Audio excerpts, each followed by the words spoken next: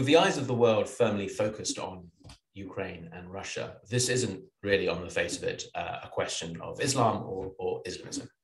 But Islamists are certainly discussing Russia. And it seems interesting for us, especially within the counter-Islamist world, to ask, what are they saying about Russia? Is it a clear-cut, homogenous view that one side is in the right and one side is in the wrong? I'm sorry about my dog in the background. No. Islamist discourse over Russia, Islamist discourse over Ukraine is deeply divided, and curiously so. And a lot of it emerges from the history of the region and the history of Russia's involvement with Islamism. Old guard Islamists will remember Russia of the 80s, invading Afghanistan. They will remember Russia of the 90s, carrying out brutal acts of repression in Chechnya.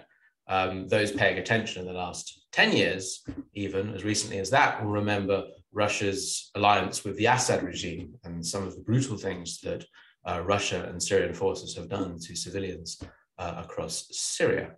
But again, there are those who think much more recently than that and see Russia not just as a traditional ancient enemy of Muslims, but now as a crusading voice against the West, the same Western democratic ideas that many Islamists also oppose. So it is not a clear-cut question within American Islam and within Western Islamism as a whole as to who is at fault. Now, certainly, if, and as we have, if you take a large swathe of Western Islamist opinion, you'll find plenty of anti-Russian and even pro-Ukrainian rhetoric. But the ones that stand out are the leaders and the activists who ask us to take a slightly different view or attach caveats to their view of the situation.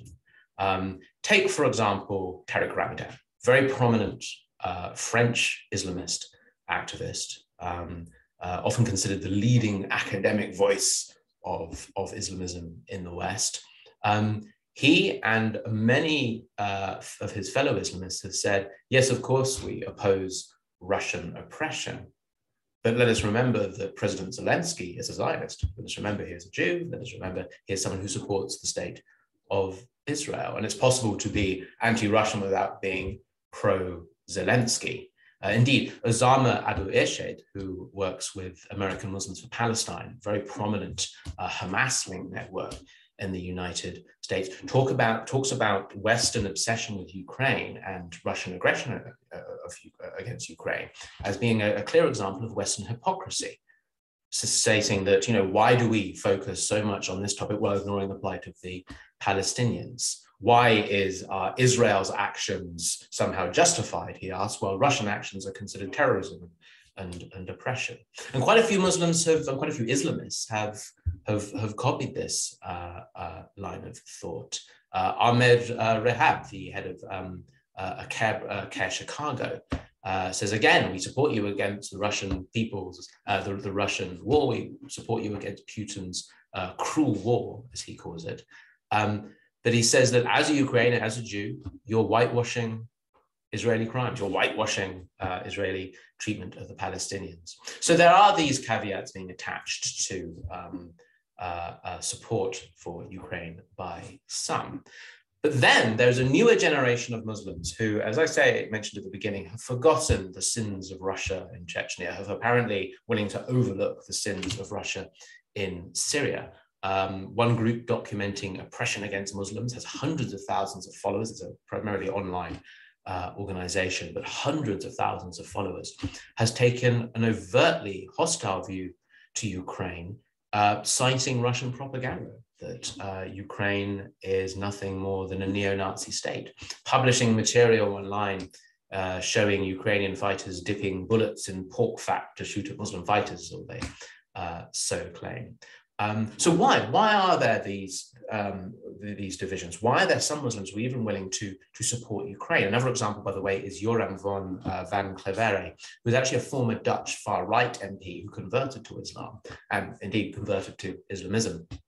And he has taken a very, very anti-Ukraine view, frequently referring them, denouncing them as far-right Nazis, repeating Russian disinformation, propaganda and so on, without hesitation. So why is there this newer generation of Islamists willing to push the Putin line on Ukraine so willingly.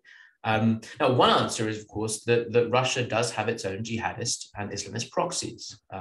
The Russian state of Chechnya, run by Kadyrov, is essentially a Sharia state within Russia. And I'm sure many of you will have seen the footage of Chechen jihadists marching to Ukraine, bearded Chechen jihadists marching to Ukraine while crying, and with video of them crying Allahu Akbar. It stands out. The same Russia that was killing Muslims in Syria just years ago and wiping out whole sections of Chechnya now relies on Chechen jihadists to apparently do their bidding. And it seems that this has inspired at least some Western Islamists. So as I say, this is an extremely mixed question, and it tells us a great deal, a non-Muslim issue like Ukraine and Russia. It tells us a great deal about Western Islamist politics, Western Islamist squabbles, the dissent that is driving the politics and the ideological trends of Western Islamism as a whole. There are a couple of other interesting examples. I mean, Turkey, for example, has been pretty consistently anti-Russian for the last few months, at least, although it hedges its bets somewhat. And we're seeing its proxies do the same thing, pushing anti-Russian rhetoric, but being a little more careful than their Islamist brethren. The Hussam Aylush, for example, who is involved with the CARE California, a very prominent Islamist group. He works very closely with the Turkish regime. He works very closely, especially with the Turkish consulate in Los Angeles. And he writes now frequently on social media. He says that, yes, of course, we oppose Russia. We must oppose Russia. We must oppose the murder of innocent Ukrainians. But, he says, let us also talk about the West's support or inaction over Israel, over Kashmir, over Syria, the brutal US invasion of Iraq, he will cite, and so on. So various Islamist networks are playing a careful game here, a very careful game. Then there are the jihadists, the actual jihadists of the 90s, those who were radicalized by Chechnya, those who were radicalized by footage smuggled out of Bosnia, of Chechnya, and even as far back as from Afghanistan as well. And they're saying something even more interesting. They're asking, why is it okay? Why is it okay that people across the Western world can go fight for Ukraine, join these volunteer armies, fight Russian troops? They're heroes, and apparently in the style of the manner of those who went to fought to fight the fascists in the Spanish Civil War. But when we're talking about jihadists going to Syria, when we're talking about young Western Muslims, thousands of them running off to fight for groups in Syria opposing Assad, why suddenly are these no longer heroes, but these are terrorists, these are extremists? And we've seen quite a few Islamists ask this question, to great applause and consternation and comment from a whole variety of Western Islamists who follow their work. One particular example of this is Mohsen Beg. Now, Mohsen Beg is a former Guantanamo Bay inmate.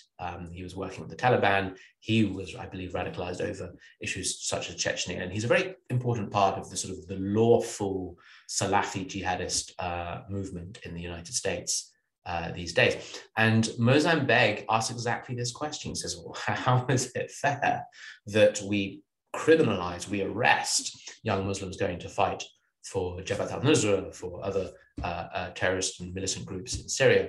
But yes, the British government encourages people to go fight for the Ukraine, as has other European states as well. Now, of course, there's a clear flaw in this equivalence he's trying to produce, but nonetheless, it has struck a chord with a lot of young Muslims, with a lot of young Islamists. So yes, as I said at the beginning, this conflict has revealed something about Western Islamism. It has revealed once again that it is not ideologically monolithic, that there isn't even a clear political idea when it comes to big geopolitical questions. There isn't a clear agreement over which side is in the right and wrong. Certainly some Islamists are playing the long game. They're thinking, how can we best use the tactics applied to placing pressure on Russia, as well as the public outrage over the conflict? How can we bring this to bear on the question of the Palestinians, on the question of the Kashmiris and of other Islamist causes. And we're already seeing those conversations happen openly, even being discussed by Islamist groups, by Islamist activists as well. But it does tell us then that there's disagreement. It tells us that there's developing thought as to what this all means for the Muslim world. There's one other very interesting division that's worth mentioning, and that is the far left. Traditionally, Islamists have relied on the far left in the West as key allies in their fight to advance Islamism, often embracing progressivist and even sort of Stalinist or Trotskyist rhetoric in their own Islamist activism as well. But a lot of the far left has been deeply apologetic of Putin and his efforts. This might be due to Russian funding working its way into far left circles in the West, or it might just be due to the habit of the far left to support anything that opposes NATO or opposes the United States. But either way, we're starting to see divisions between the far left and the Islamists over the question of Ukraine. And that's kind of fascinating, is it not? That the Islamists will happily pretend to support LGBT rights to keep their far left allies happy, but for some reason Putin is a step too far. So in other words, they'll sacrifice Islamic principles such as, or at least Sharia principles such as opposition to homosexuality in order for political power now by aligning with the far left. But for some reason, these bigger geopolitical questions expose the divisions and do drive them apart, and do show these alliances to be nothing more than a facade, a sham to advance people's interests. So this reveals a huge amount. Now, everyone I've spoken about so far has been the Sunnis. And there are, of course, significant numbers of Shia Islamists in the West as well. And Shia Islamism's alliance with or relationship to Russia is a little more interesting.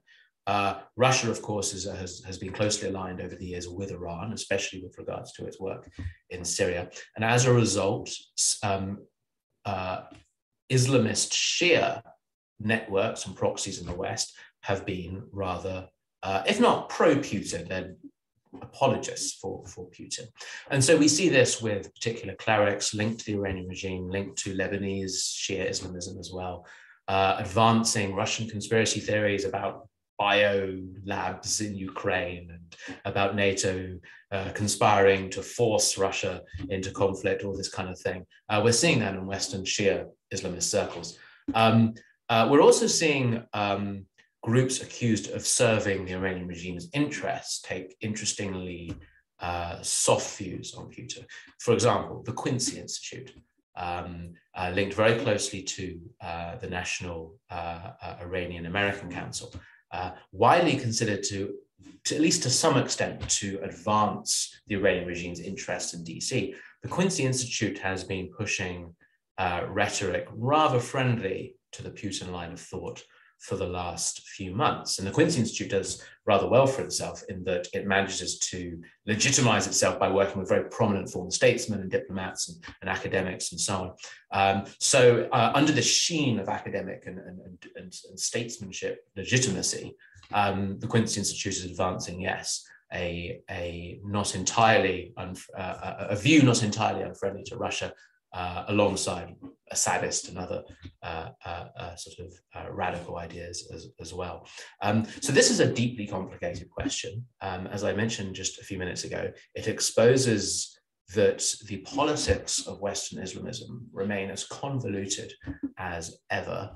And understanding, especially as this conflict in Ukraine continues, understanding the effect on American Islamism, seeing whether it continues to drive certain groups apart, force them into alliances with various non-Muslim movements, perhaps away from their traditional far-left allies, and maybe more towards other non-Muslim groups instead. All of this, I think, will become more apparent over the next few months.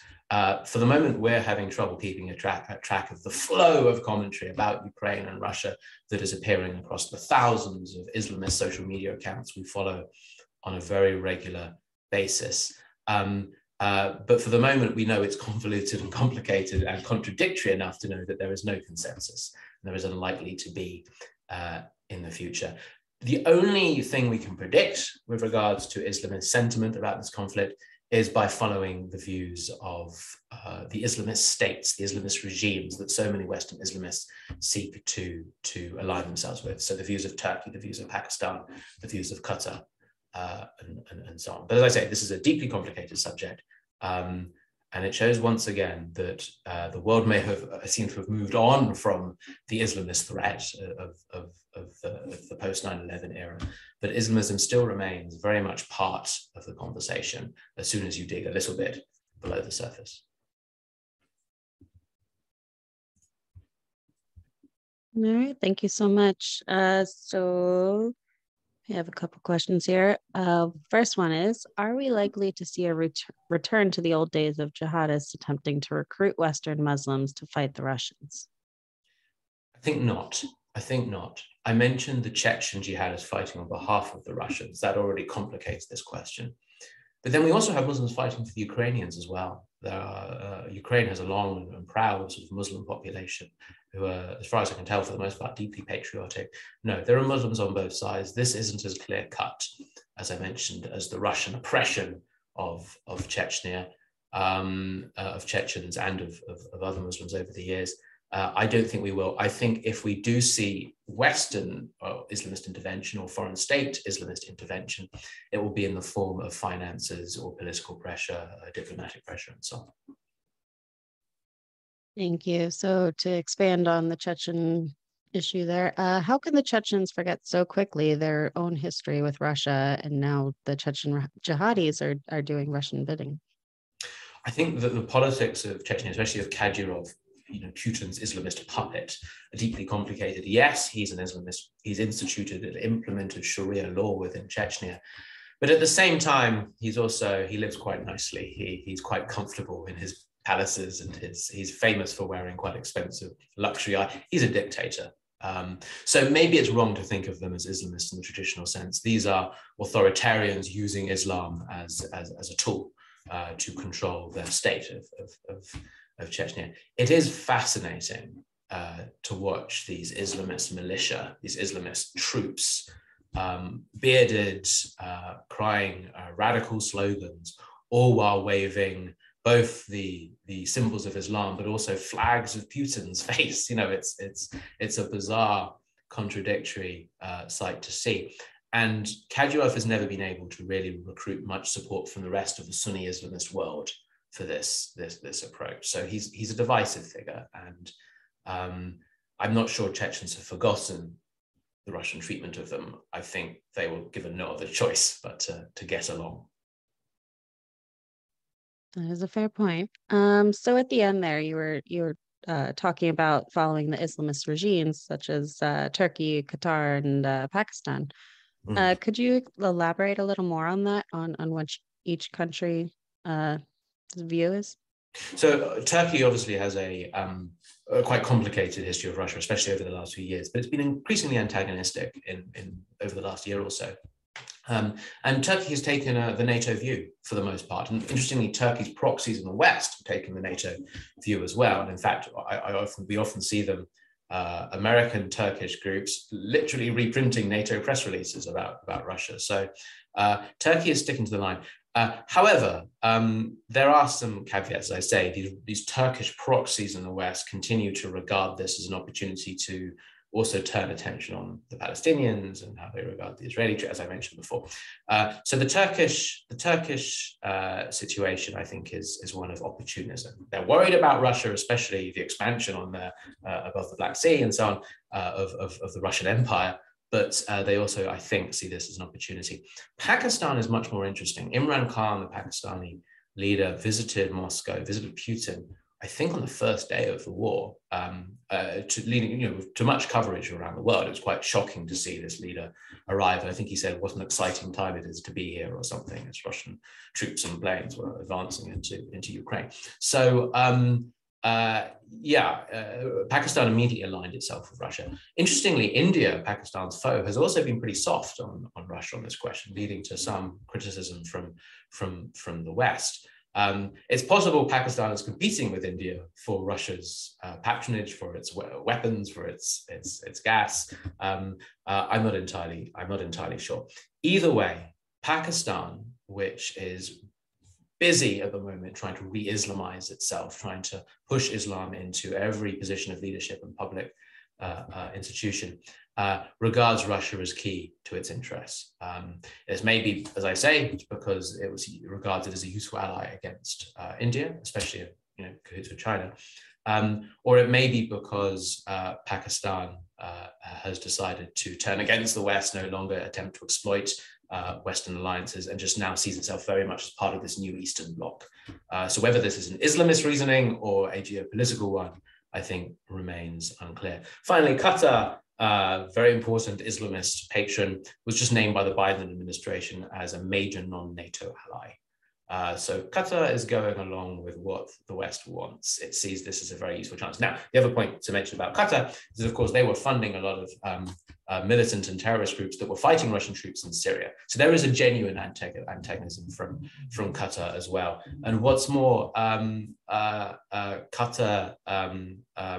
also, as well, so aside from funding terrorist groups in Syria, its media, especially Al Jazeera and its various proxies in the West, have been going after Russian Islamophobia for many years. So it's clear there are deeper held problems within the Qatari narrative about Russia as well. Thank you so much. And to follow up on that, you mentioned the Pakistani leader Imran Khan visited Putin on the first day of the war. What do Western Islamists make of this? Yeah, I mean, that's an interesting one. So Khan is regarded with increasing admiration by Western Islamists. And so especially of Khan's more direct proxies, there's a ton of them in Houston and as well in the New York area as well. They regarded this with some confusion initially because, their instinct was to oppose the Russia of old, the Russia that kills Chechens and invades Afghanistan. But increasingly, they're kowtowing and adhering to what people like Imran Khan say. So if Imran Khan says the West has turned against Pakistan, Russia is our new friend, our new ally, then yeah, we're seeing increasing number of Pakistani proxies, Islamist proxies here in the US and across Europe, beginning to adopt that line of thinking as well. Thank you. And you were touching on Russia and Iran and what the Shia Islamists in the West say about the war already. But do you think that Iran would ever send any fighters to Russia to help out with their invasion? We've certainly seen, haven't we? There's certainly been reports of Shia militia volunteering to fight in Ukraine, as well as Sunni Syrians volunteering to fight Russia in Ukraine as well. So maybe. Iran has practice at recruiting volunteers from around the world to fight its wars. And it's something undoubtedly that Russia must have looked to, especially the way that Iran operated that effort in Syria. For example, I mean, a lot of Pakistani Shia, for example, went to Syria on behalf of Iran to fight during the Syrian civil war. Russia noticed this. Russia worked with these volunteer armies. It seems highly possible that Russia would encourage and would request such volunteers from the Iranian contingent as well. I think it's very interesting to watch if this war continues to drag on. Yes, I think it will be very interesting to see if we start to get Islamist militia on either side. Well, it is a little bit interesting. So you mentioned that why is it okay for Westerners can come and join the Ukrainians to go and fight, but jihadis joining against Assad was terrorism. What would happen if Islamists joined the Ukraine to fight? Would we call that terrorism? Well, we wouldn't, but this is precisely why the Islamists get it so wrong, is that what they're failing to distinguish between joining a terror group that murders civilians as opposed to joining an international volunteer force trying to protect civilians. And this, of course, is the huge flaw in the jihadist thinking. And I've seen a few examples already, actually, of Western Muslims joining these international volunteer groups for the Ukrainians. Yes, no, it's a preposterous argument on behalf of the Islamists, but as I say, it's getting a lot of traction with young Muslims who regard this as yet further evidence of the West's hypocrisy. Right. So we have been seeing the comparison of Russia and the Ukraine and Israel and the Palestinians in the news lately. Can you expand a bit more on that? You did touch on it already. Yeah, well, aside from the idea, as the Islamists put forward, that somehow the Ukrainians are the Palestinians and the Russians are Israel, and this is yet another example of oppression. But in this case, the West is willing to act, whereas with Israel, it's not. Aside from that, as I say, the other point is that actually some Islamists see this to be untrue because they look at Zelensky as a Jew, they look at Zelensky praising Israel and working with Israel. And it's complicated. This model obviously doesn't work. And again, it's one of the reasons we're seeing dissent within Islamist circles about it. But as I say, we have seen plenty of conversations now of Western Islamists discussing how to take the tactics of international pressure, of media pressure, of activism around this conflict, and now apply it to the question of Israel, apply it to the question of Kashmir, and so on. The war crimes mentions are getting people, especially in the Islamist and the far left scenes, very excited. They think they can expand this. The sort of the images of rockets striking Ukrainian cities are quickly being juxtaposed with images of Israeli rockets striking Hamas positions in the Gaza Strip and so on. So no, the Islamists will exploit this conflict. They will use it, and I'm sure to great effect. I imagine it will become difficult for Israel in future months and future years to avoid the comparison with the Islamists, making sure to use the same images that side by side over time. No, we're seeing a lot of that, and I'm certain that this will now be a long-standing problem. If this violence in Israel continues following the most recent stabbings and shootings, we're already seeing some comparisons to Ukraine mentioned in Islamist media already on that. So this may come sooner than we expect. Now, is this is this comparison something that Israel would need to publicly address, do you think? Well, Israel has its own problems with Ukraine, given the criticisms of its perceived inaction or failure to hold Russia to account and so on. No, I think this is being discussed firmly and strongly within Israel. And yes, I think when it comes to the fallouts and then the use of the same propaganda to attack Israel, I'm sure that the Israelis will develop their own strategies to deal with this. This is a new era. This is a new phase. Who knows what's going to happen next? The Islamists certainly don't know what's going to happen next. And I suspect the Israelis don't either. But either way, we'll see new tactics, new rhetoric, new methods. Here at the Middle East Forum, we'll track how the Islamists are doing it, we'll track what they're saying, we'll track what they're thinking, and we'll try and explain this to people as best we can. Thank you. And do you see that any major voice coming out on for Muslims and unifying them in their thoughts on Russia and Ukraine? Turkey would be the obvious place for this to happen. The huge problem for Turkey right now is that it's just, arguably through economic pressure and necessity, it's just sought détente with Israel by inviting the Israeli president, Isaac Herzog, to visit Ankara. This has made quite a few Islamists quite unhappy that Turkey who is the great resistor of normalization with Israel, is now embracing.